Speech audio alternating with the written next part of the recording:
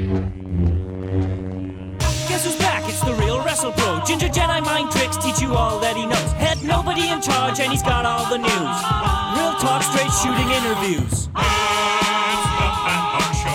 Join the queue, put you in a submission. 20 bucks, full Nelson. Booking shows, making flights, still got time for a podcast. Buck never stops and he's gonna let you know that.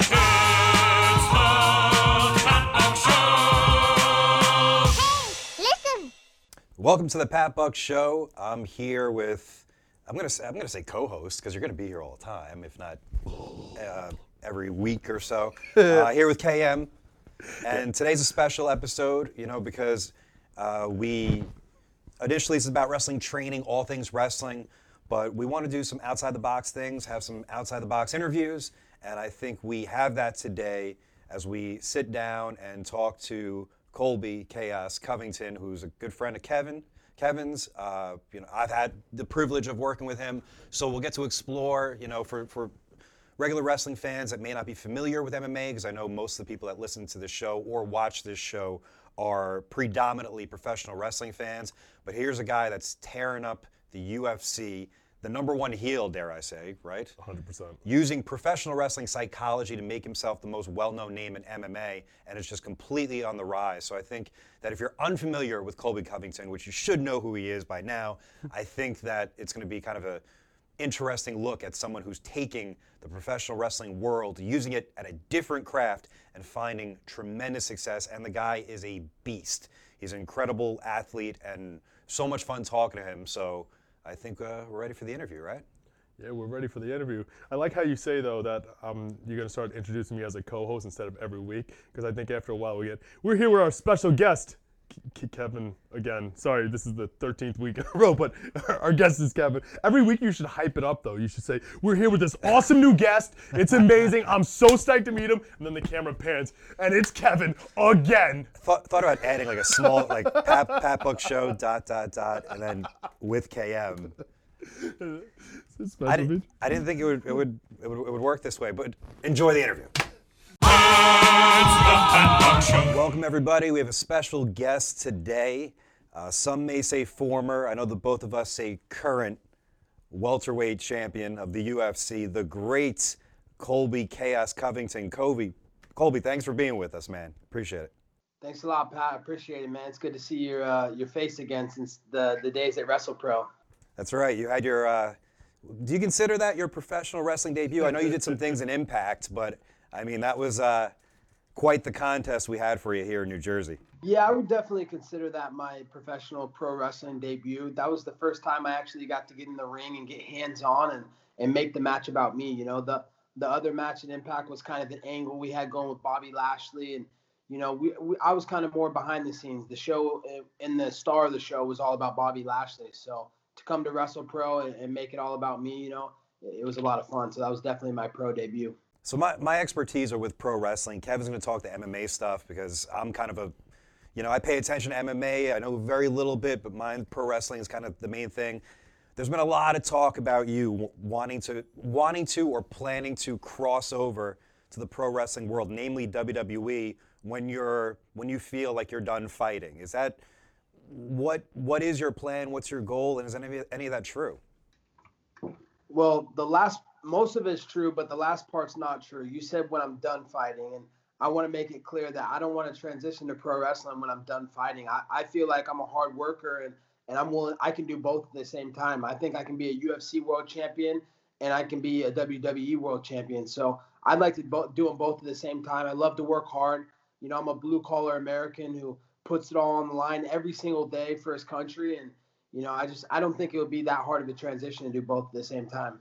I appreciate that because a lot of, all respect to pro athletes out there, a lot of guys get into wrestling and they say, oh, I'll do that when I'm done. I think I don't know if a lot of fans or people know that. I think you really do have a big, profound respect for pro wrestling and the fact that you'll treat it as a sport and not be like, oh, when I'm done with MMA, then I'll do that. You're like, hey, bring it on, I'll do both. I got to ask you, though, as far as, I know you're about to go, I'm assuming during this whole time you're training constantly. Have you done pro wrestling training? Is it something that you want to kind of incorporate into your current MMA stuff? What's the mix or balance on that? Have you even, done both yet? Yeah, I got a great team behind me. I got a guy named John Hartnett, my good friend, and he's big into the pro wrestling world, and he's constantly helping me with my transition to pro wrestling and learning the moves and finding a finisher move and just learning the art of wrestling and the entertainment aspect of it. So it's a work in progress every day, but that's the thing with me is I'm not afraid of hard work and I'm not afraid to fail, and I'm going to keep coming back and I'm going to keep working harder until I overcome every obstacle in my way and climb to the top of the WWE mountain. I saw recently there's been kind of rumblings between you and current WWE champion Drew McIntyre, who, it's kind of cool. I'm friends with both of you guys. Is your goal just to go right in there and compete full time? Like, could you see yourself being, because the wrestling schedule is obviously different from the MMA fighting worlds. You're the expert. I'm not. From what I gather, what do you think is the most amount of times you can fight in a year for MMA being prepared for contests? Is it 3, 4? Or am I completely wrong with that? No, I think you hit the nail right on the head. I would say about 3 to 4. Usually guys like to take like 8 to 16 weeks for training camps. So, it's all the threshold of the fighter of what they feel comfortable with. But, I'd say about 3 to 4 fights a year. But the level I'm at right now, I'd say probably closer to 1 or 2 a year. You got guys that, are sitting out. They really want to leverage their position. They're negotiating with the UFC. It's just a bicker and back and forth battle with the UFC for when, top guys are going to get back in there and get paid adequately. So, that's why I feel like it frees up a lot of time for me to transition to WWE wrestling, because no one wants to fight me right now. I'm begging to fight. I'm ready to fight next weekend. I'm ready to fight next month, but no one wants to fight. So if no one wants to fight, I figure I pick a fight with the biggest and baddest man in the world right now, Drew McIntyre, man. He's Goliath, and I think it's a perfect fight and a matchup, David versus Goliath. And let me make it clear that why I say fight him, because originally I expressed my interest to come over to WWE and to pro wrestling and to wrestle him, but he threw that all out the window. He didn't want a wrestling match. He wants a fight. So, I figure, I don't know if the WWE is going to want the blood on their hands, and I don't know if they're going to want to sanction this. So if they don't want to sanction it, let's go do it in his home country of Europe. Let's go do it over in Saudi, and let's get this fight going, man, because, he called me out. He said some things that, that don't sit well with me. And everybody knows how big my heart is, how big my cardio is. And I'm going to find a way to beat him up. And yeah, he's big. Yeah, he's scary, but he's not going to be that big when he's on his back. I'm a national champ wrestler, and he will be on his back, and he won't be 7 feet tall when he's on his back. So say this match does happen. It's you versus Drew McIntyre, and whatever pay-per-view or event that could happen with that, and you successfully become WWE champion. And hypothetically, at the same time you have everything going on with UFC. Do you see yourself being that guy going to Monday Night Raw every single week?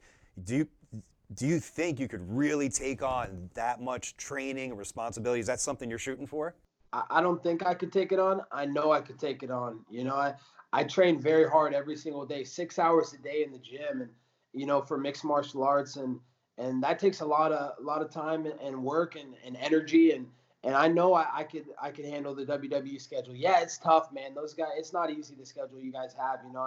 I've talked to many pro wrestlers, from Bobby to Kurt Angle to to you and many other guys that were at Impact, and your guys' schedule is rigorous. You guys are traveling around the world. You got your Monday Night Raw, you got your Friday Night SmackDown, you got your pay-per-views every couple months. So I'm not saying it's going to be an easy schedule, but I'm saying I'm prepared for a hard schedule, and I know that I'm ready for anything thrown my way. Very cool. Well, Colby, when you make that decision to fully engulf yourself in professional wrestling, I only hope you consider me for your training camp, so I could, can't teach you how to fight, but maybe I can teach you a little bit to take on Drew McIntyre. I'm going to turn it over to KM because I know he's got a ton of questions. Colby, what's up, buddy? KM, what's up, buddy? Long time no see since the day in Manhattan.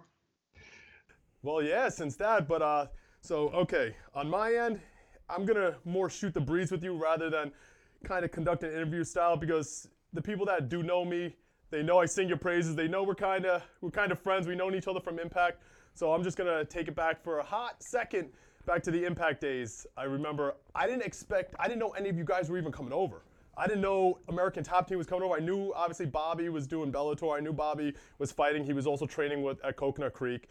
But then I remember he showed up one day at TV, and then all you guys are just wearing, actually I'm wearing it right now, you guys are wearing ATT stuff left and right. I'm like, what? I think Jeff Munson was the first one I saw. And I saw him from a distance, and I recognized the tattoo on the back of his neck. And I looked literally, and he was far away. And I'm like, I remember asking Braxton, I was like, that Jeff Munson? I said, wait, what the hell's going on right now? And then I just see all you guys line up. It's like, wait, that's Gleason? That's Covington? I was like, what the hell? Because a lot of pro wrestlers pretend they're MMA fans, and then you talk to them, and their level of MMA stops at Ronda, Brock, and Conor. But then, like, there's myself and maybe just Braxton were the only two that were, like, really deep MMA fans where we're like, oh, my God, we're marking out. You guys are marking out to be in wrestling. You're like, this is the greatest shit ever. And then I'm like, this is the greatest crap ever. And I even remember right before my match, no, right after my match, Munson came over to me, and he said, hey, you mind if I get a picture with you, like fanboying about wrestling? I was like, that's awesome. I took a picture. I was like, hey, real quick, can I get a picture with you too? So then the connection started, and that's how you and I got to know each other because, again, your love for pro wrestling, my love for MMA, and then we became buddies, and then I kept in contact. And so that I remember before your buzz, you were just on the roster. Not a lot of people knew you, the diehards, myself, we've heard of you, we've seen you fight and stuff like that. But take me to, I believe, October 28, 2017 was the day, correct? Yep, that's correct. That sounds. Okay, and I remember you telling me beforehand, you saying, I said, what's next? What's next? And finally, when you got the news, you're like, I think it's Damian Maia. And at that point, Maia, what was he ranked at the time? 7, 6, 5? How high? No, he was number 2. He just cleared the division. He was on a 7-fight win streak, and he just fought Woodley and lost the decision for the world title. So he was number 2 in the world. Yeah. Okay. So I remember that, and that was right there. That was going to be the turning point because that was going to really shoot you up the rankings at that point. Were you in the top 10? Were you ranked? You were already ranked, right? Yeah, I was number 7 or 8 at that time. I think 7. Okay, Gotcha. So that was a big one. And I remember you telling me the fight's going to be in Brazil and stuff. And you said you always like to think of promos beforehand and things you say because you always have that wrestling in you. And then I love that about you, though, because you're not thinking, like, if I win this fight, you're like, when I win this fight, this is what I'm going to say. You're already, like, 2 steps ahead. You're already planning out the promo. Like, the fight's the aftermath before it even happens. So you were telling me, like, yo, I have this crazy stuff. But you even told me afterwards, what happened in the cage in Brazil, you didn't plan that part. The thing that took you from here and catapulted you all the way through the roof. And that was a dangerous scenario, correct? Because they moved your hotel, security, walk me through why you said what you said and the aftermath and how your safety on getting home and everything that transpired. Because that was wild. I remember watching it, I was like, no. They were throwing glass bottles at you, right? That's true. And first let me start by saying, I appreciate your knowledge and input that I got from you at Input. The wheels were turning in my head when we talked backstage and you were telling me some of the things that I need to do and bring in more of an entertainment aspect into the UFC, the WWE and pro wrestling presents. And, that's completely changed my game. But wait a second, hold on. Are you actually giving me some credit for Colby Covington's current shtick?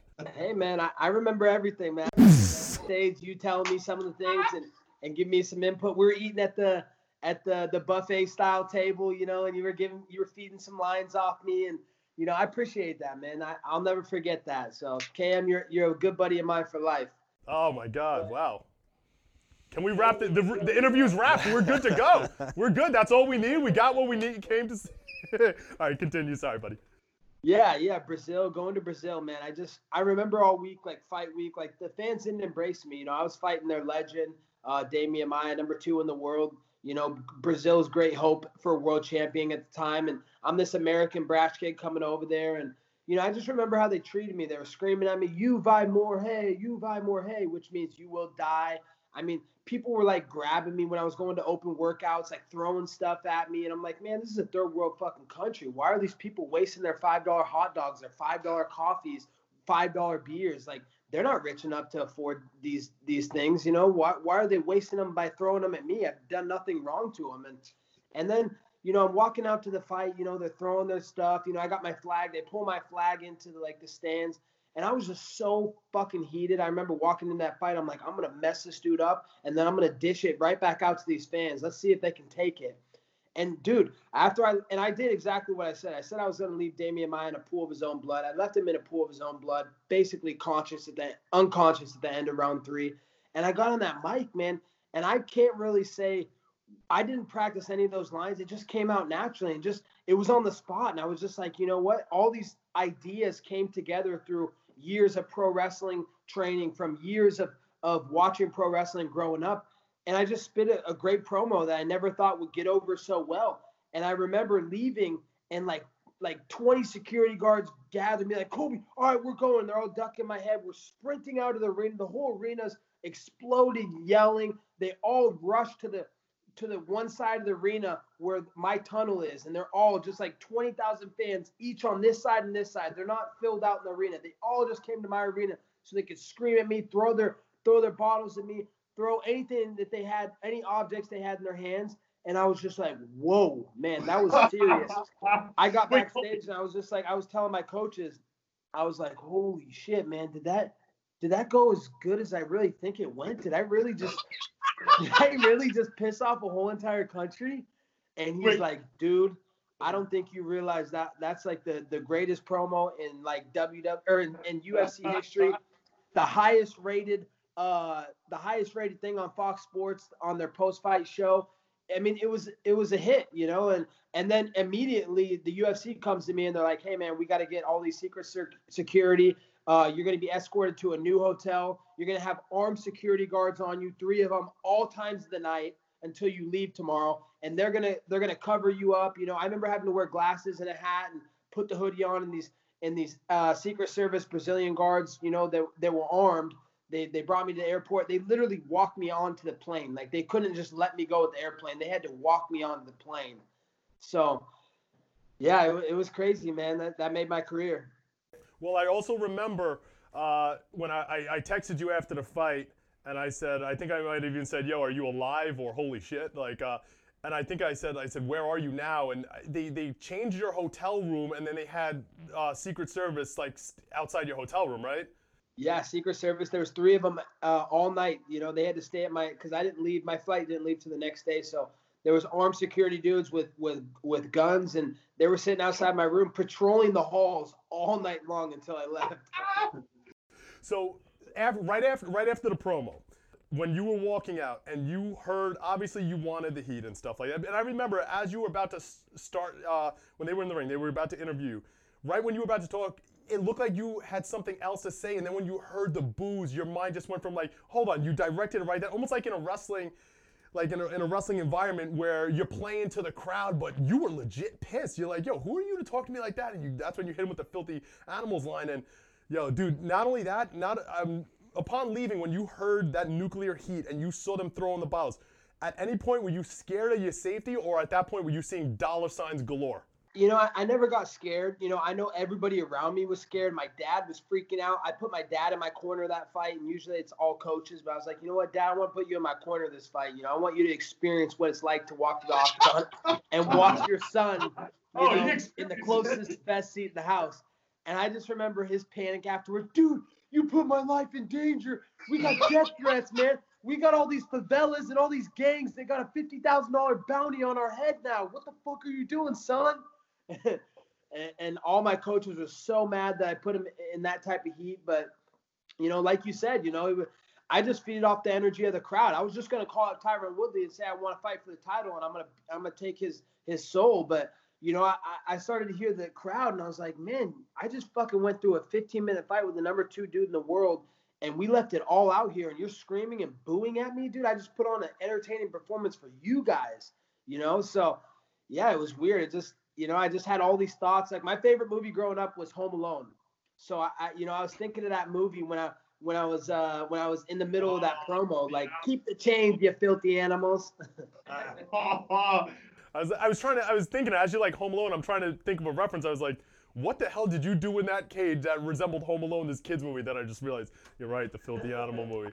Before that, I remember I want to say the week before or the week after, there was a mega UFC fight. I don't know if it was GSP and Bisping. There was a mega fight set around that same time. And I just remember going on all of the MMA dirt sheets, no matter which one you went to, MMA Junkie, MMA Fighting, Mixed Martial Arts, no matter where you went, SureDog, you were, like, if there was 8 different headlines, you were 8 of them. I mean, you were 7 of these headlines. Like, and then there was just the one extra one over here, and then every other one was you. Even weeks after that fight in Brazil, and again, those Brazil cards, they're fight nights. Everyone looks at them as smaller, smart mark kind of cards, where they're not the big UFC 250, 249, 150, whatever. So those are, I watch all of those obviously, but those are also the smaller cards in the casual fan's eyes, where a lot of them don't really pay attention to what those cards are. You took that fight night card and just crapped all over every major UFC event that they had beforehand and after for the next month, where the whole internet was just talking about you. So at that point, you had to know that your star was bright at that point, that you're like, I just moved up a hell of a lot of brackets. And was UFC treating you that way? Like, with the offices viewing you as stars? Obviously, they were putting it out. We don't accept this behavior and yada, yada, yada, whatever. Unless you throw dollies at buses, I guess you can't call people filthy animals and get away with it. But were they telling you on your end, were they viewing you as a star, or how were they reacting to you coming off of that? Yeah, it was funny to hear their complete, 180-degree turnaround in their emotions with me. They were talking to Dan Lambert before the fight, and they were like, "Hey, doesn't matter what Colby does in the fight, we're not re-signing him. That was the last fight of my contract." They're like, "We don't like him. He's boring. He has no charisma. He doesn't sell. He doesn't, the fans don't really care for him. So it doesn't matter what happens. He can knock out the number 2 guy in the world, Demian Maia. We're not going to re-sign him." So, and he didn't tell me this before the fight. So I had to take it in my own initiative. Like, I knew I needed to make something change. I'd already been in the UFC for 8 or 9 fights, and had only lost one time, 8-1. And I knew I needed to make a change. And I knew I needed to do something dramatic to get a career turnaround.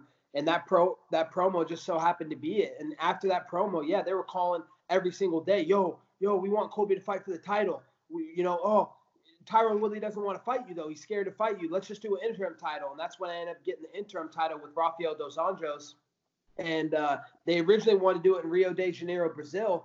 But then they had to move it from Brazil to Chicago because there were so many favelas and gangs in Brazil hitting up the UFC saying there was a $50,000 bounty on my head, and 100% they would behead me before I made it to the octagon. And they were sending mass text messages and tweets and Instagrams to the UFC, and the UFC is like, "Yeah, we can't do this. This is too big of a security concern. Like, people legitimately in Brazil want Colby dead, and the whole country hates him." So, I'm on the no-fly list in Brazil, and that made my career, and we're on to history. Now we're all about doing big numbers and selling out arenas and winning world championships.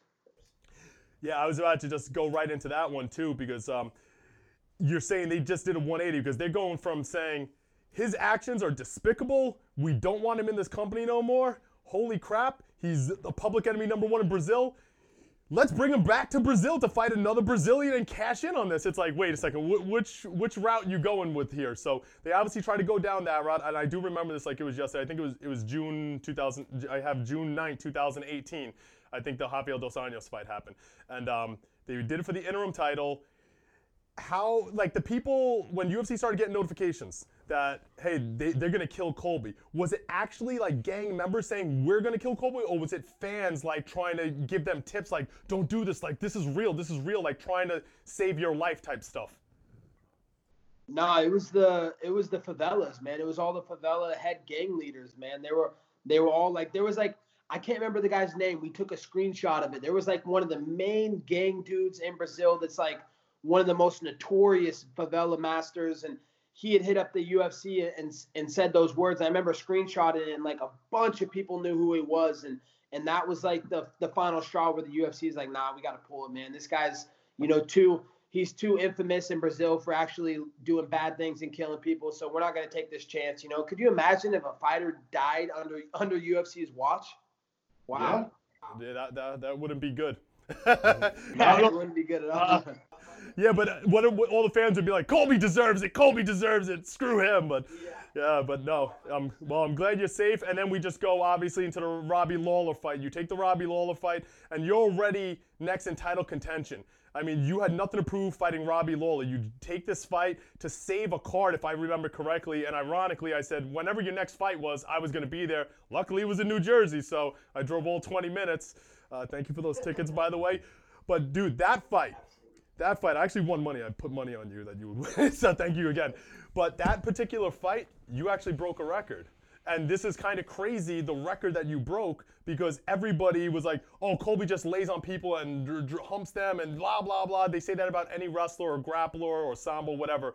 But which isn't the case. You grind people out, you use your pace, your cardio, and you just bring them to deep waters and you drown the crap out of them.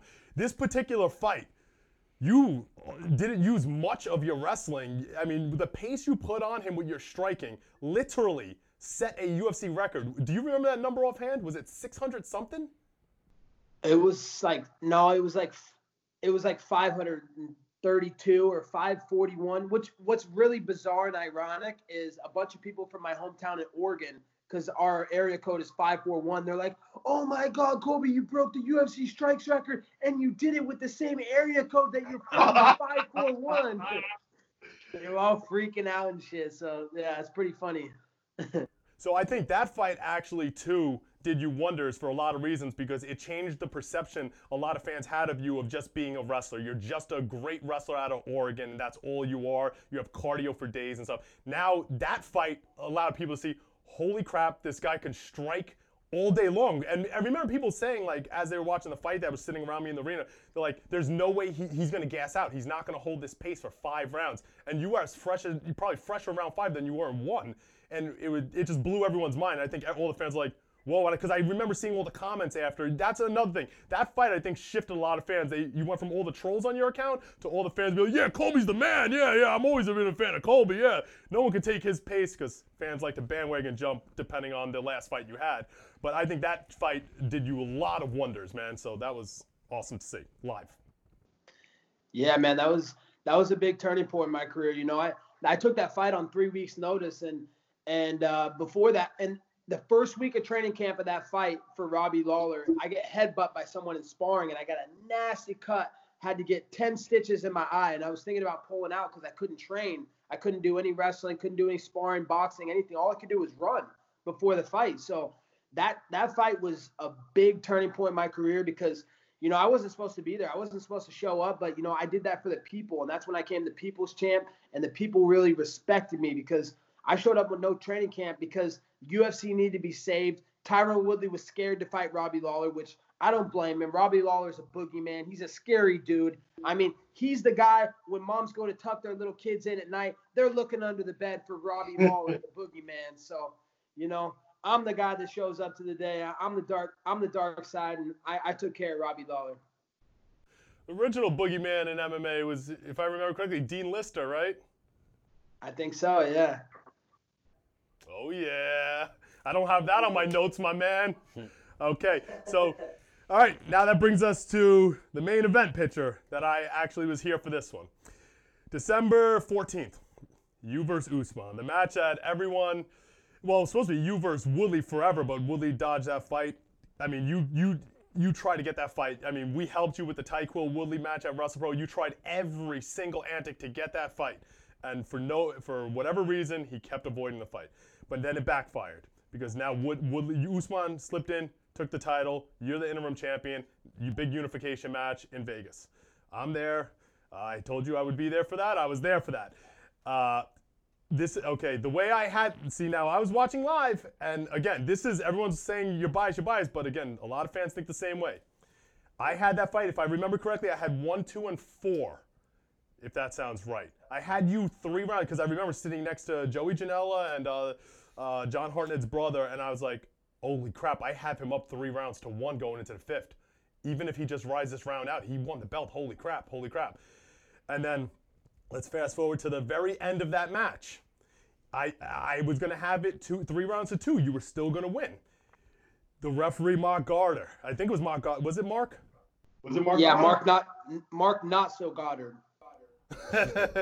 I remember he jumped in so damn quickly.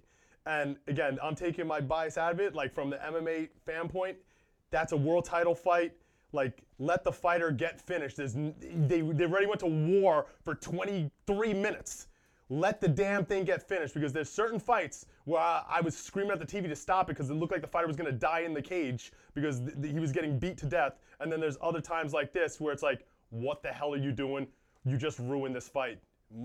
Especially in a situation like that, where you even though the scorecards were a little funky, judges are a little weird, you were up realistically in the expert fans' eyes going into that final round. So you let that thing play out. If you were still, not only that, I rewatched that the other day. When you were down, you shot, if I remember correctly, you shot for a single leg, like you shot at his leg. When he stopped the fight, right? You were holding him. I shot for a double leg, and he's hitting me in the back of the head with 5 continuous shots straight to the back of the head. And even the ref, he comes back, he said, hey, anything above this, that's a 9 to something, whatever strike, and those are illegal. If you hit the back of the head, that's a point deduction. Mark Not So Goddard sitting right in front of us, and I'm on a double leg, and I'm intelligently defending myself. He's hitting me in the back of the head. I'm intelligently defending the back of my head, and he calls the fight, and I stand right up. I'm like, what are you doing, dude? Like, obviously, it's clear you're biased because, one, you're calling fake fouls that aren't there. Let's talk about the liver strike. I kick him in the liver when I'm putting my pressure on him, and I'm about to make him quit and TKO him, and he calls a fake nut shot. Oh, okay, there's the first fake foul. Oh, the second one, I barely grazed his right eye. He's selling his left eye on camera. Oh my God, my left eye. Oh, the doctor, come in, guys. Let me get a 5-minute break, momentum shift. Let me regain my energy for 5 minutes, and then I'm gonna go back at Colby with everything I got. Okay, another fake foul, the second fake foul. So he's calling the fake fouls when they're not there, but then when there's the real fouls right there in front of his face, he's sitting there this close to the fight, and the dude's hitting me straight in the back of the head, and I'm intelligently defending the back of my head and sprawled out on a double leg, and he's calling a TKO to the fight. I mean, it was clear that Mark Goddard was paid off. You know, he has a vengeance for me. He doesn't like me, first off, because he's liberal and I'm Republican. Second off, you know, he's from London, and, you know, he's a big Darren Till and Michael Bisping fan, and everybody knows, you know, I've had some big back and forth with Bisping and Darren Till on ESPN.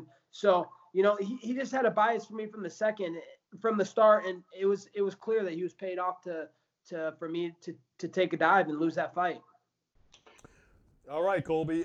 Now we'll slowly take it home here, but that division, the welterweight division, right now is a little foggy because they had Woodley and Edwards scheduled to fight. That fell apart with the whole virus going on and Leon over in his country and stuff like that. You jumped in to save the fight, not even knowing where the location was or anything like that. You volunteered on a couple of days' notice to step in and fight Woodley.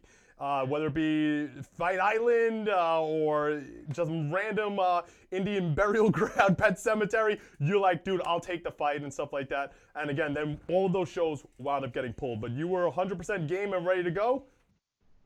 Dude, I stay 100% game and ready to go, my brother. I was ready to go. You know, the day after that fight with Usman, I was ready to go. I had such a big chip on my shoulder, man.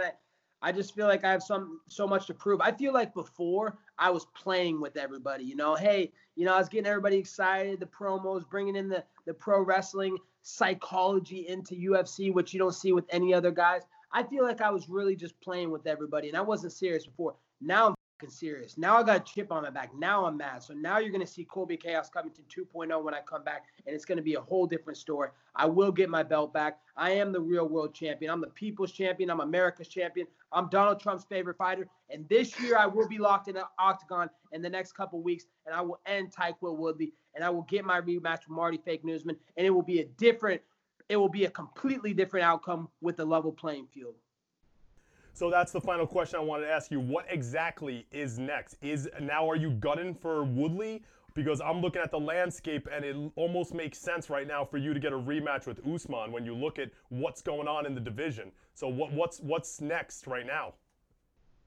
What's next is, you know, I deserve my rematch. You know, I have a world title. You know, that fight, I was winning that fight. Go any person with clear eyes, go look at the fight, man. Just go replay it. You know, it's clear as day that I won rounds 1, 2, and 4. I'm up 3 rounds to 1 going into the 5th, and I was winning the 5th round. Yeah, I slipped on a banana peel, but this is a fist fight. I go in to fight, and you got to kill me in there. Like, if you don't kill me, that's what I signed up to do. So let me go out on my shield. I didn't get to go out on my shield, man. He abruptly stopped the fight, and, it was a fake fight, fake ref, fake stoppage. So I want my rematch with Marty Fake Newsman, or they're going to have to bring me another big fight, and, I'll prove my way to get it back. But, I deserve my rematch with Marty Fake Newsman. I'm going to stand firm until I get it. All right. Well, wow, there it is. So, Colby, we want to all thank you from everyone here, myself, Pat Buck. I'll let him sign off as well. But whatchamacallit, I know you don't do a lot of these because I follow you religiously. I've seen you on Ariel's and a couple of others. But you really, I think the world, I can't imagine the amount of podcast requests and interviews that you get sent on a daily basis. So the fact that we were able to get you on, my man, all the respect in the world. I love you. I'll be at your next fight. And I can't, well, then again, as long as this virus passes, then I'll be at your next fight if I'm allowed to be. So thank you so much, buddy. Appreciate you. Thanks, Colby. Appreciate it. Thanks, guys. Nothing but love and respect, man. I appreciate you guys bringing me out to WrestlePro and just everything you guys are doing in the pro wrestling community. I look forward to teaming up with you guys in the near future. I hope so. I can't wait, man. See you soon. All right. See you guys soon. Take care. Later, brother. Once again, we want to thank Colby Covington for taking the time to be on the Pat Buck Show. Talked a lot of pro wrestling stuff as well as delving into the world of MMA. So one thing we're trying to do, and I think we're going to explain on next episode, but it's going to be different from other shows, more so delving into the world of promoting or in the world of training. So next week we're going to kind of delve into that. KM doesn't even know what I'm talking about yet because I haven't really fully explained it to him. But we're going to book a show on the air, basically. We're going to get into things, and in a post-COVID world, how do we book a show and show you what our process is and just record that? And you can kind of basically be a fly on the wall for one of our, quote, booking sessions for an actual wrestling event. So I'm Buck Never Stops on all social media. Reminder to like this podcast, subscribe, whatever thing you're listening to, whether it be iTunes or SoundCloud or whatever. Please leave a review. We're going to get into a constant thing where we'll pick review of the week. Creativity is definitely encouraged. He's Superstar KM. He should probably have said that himself, but last time he didn't plug anything. Just remember the mantra is the same as the social media, and that's Buck Never Stops. Thanks for listening. Buzzkiller.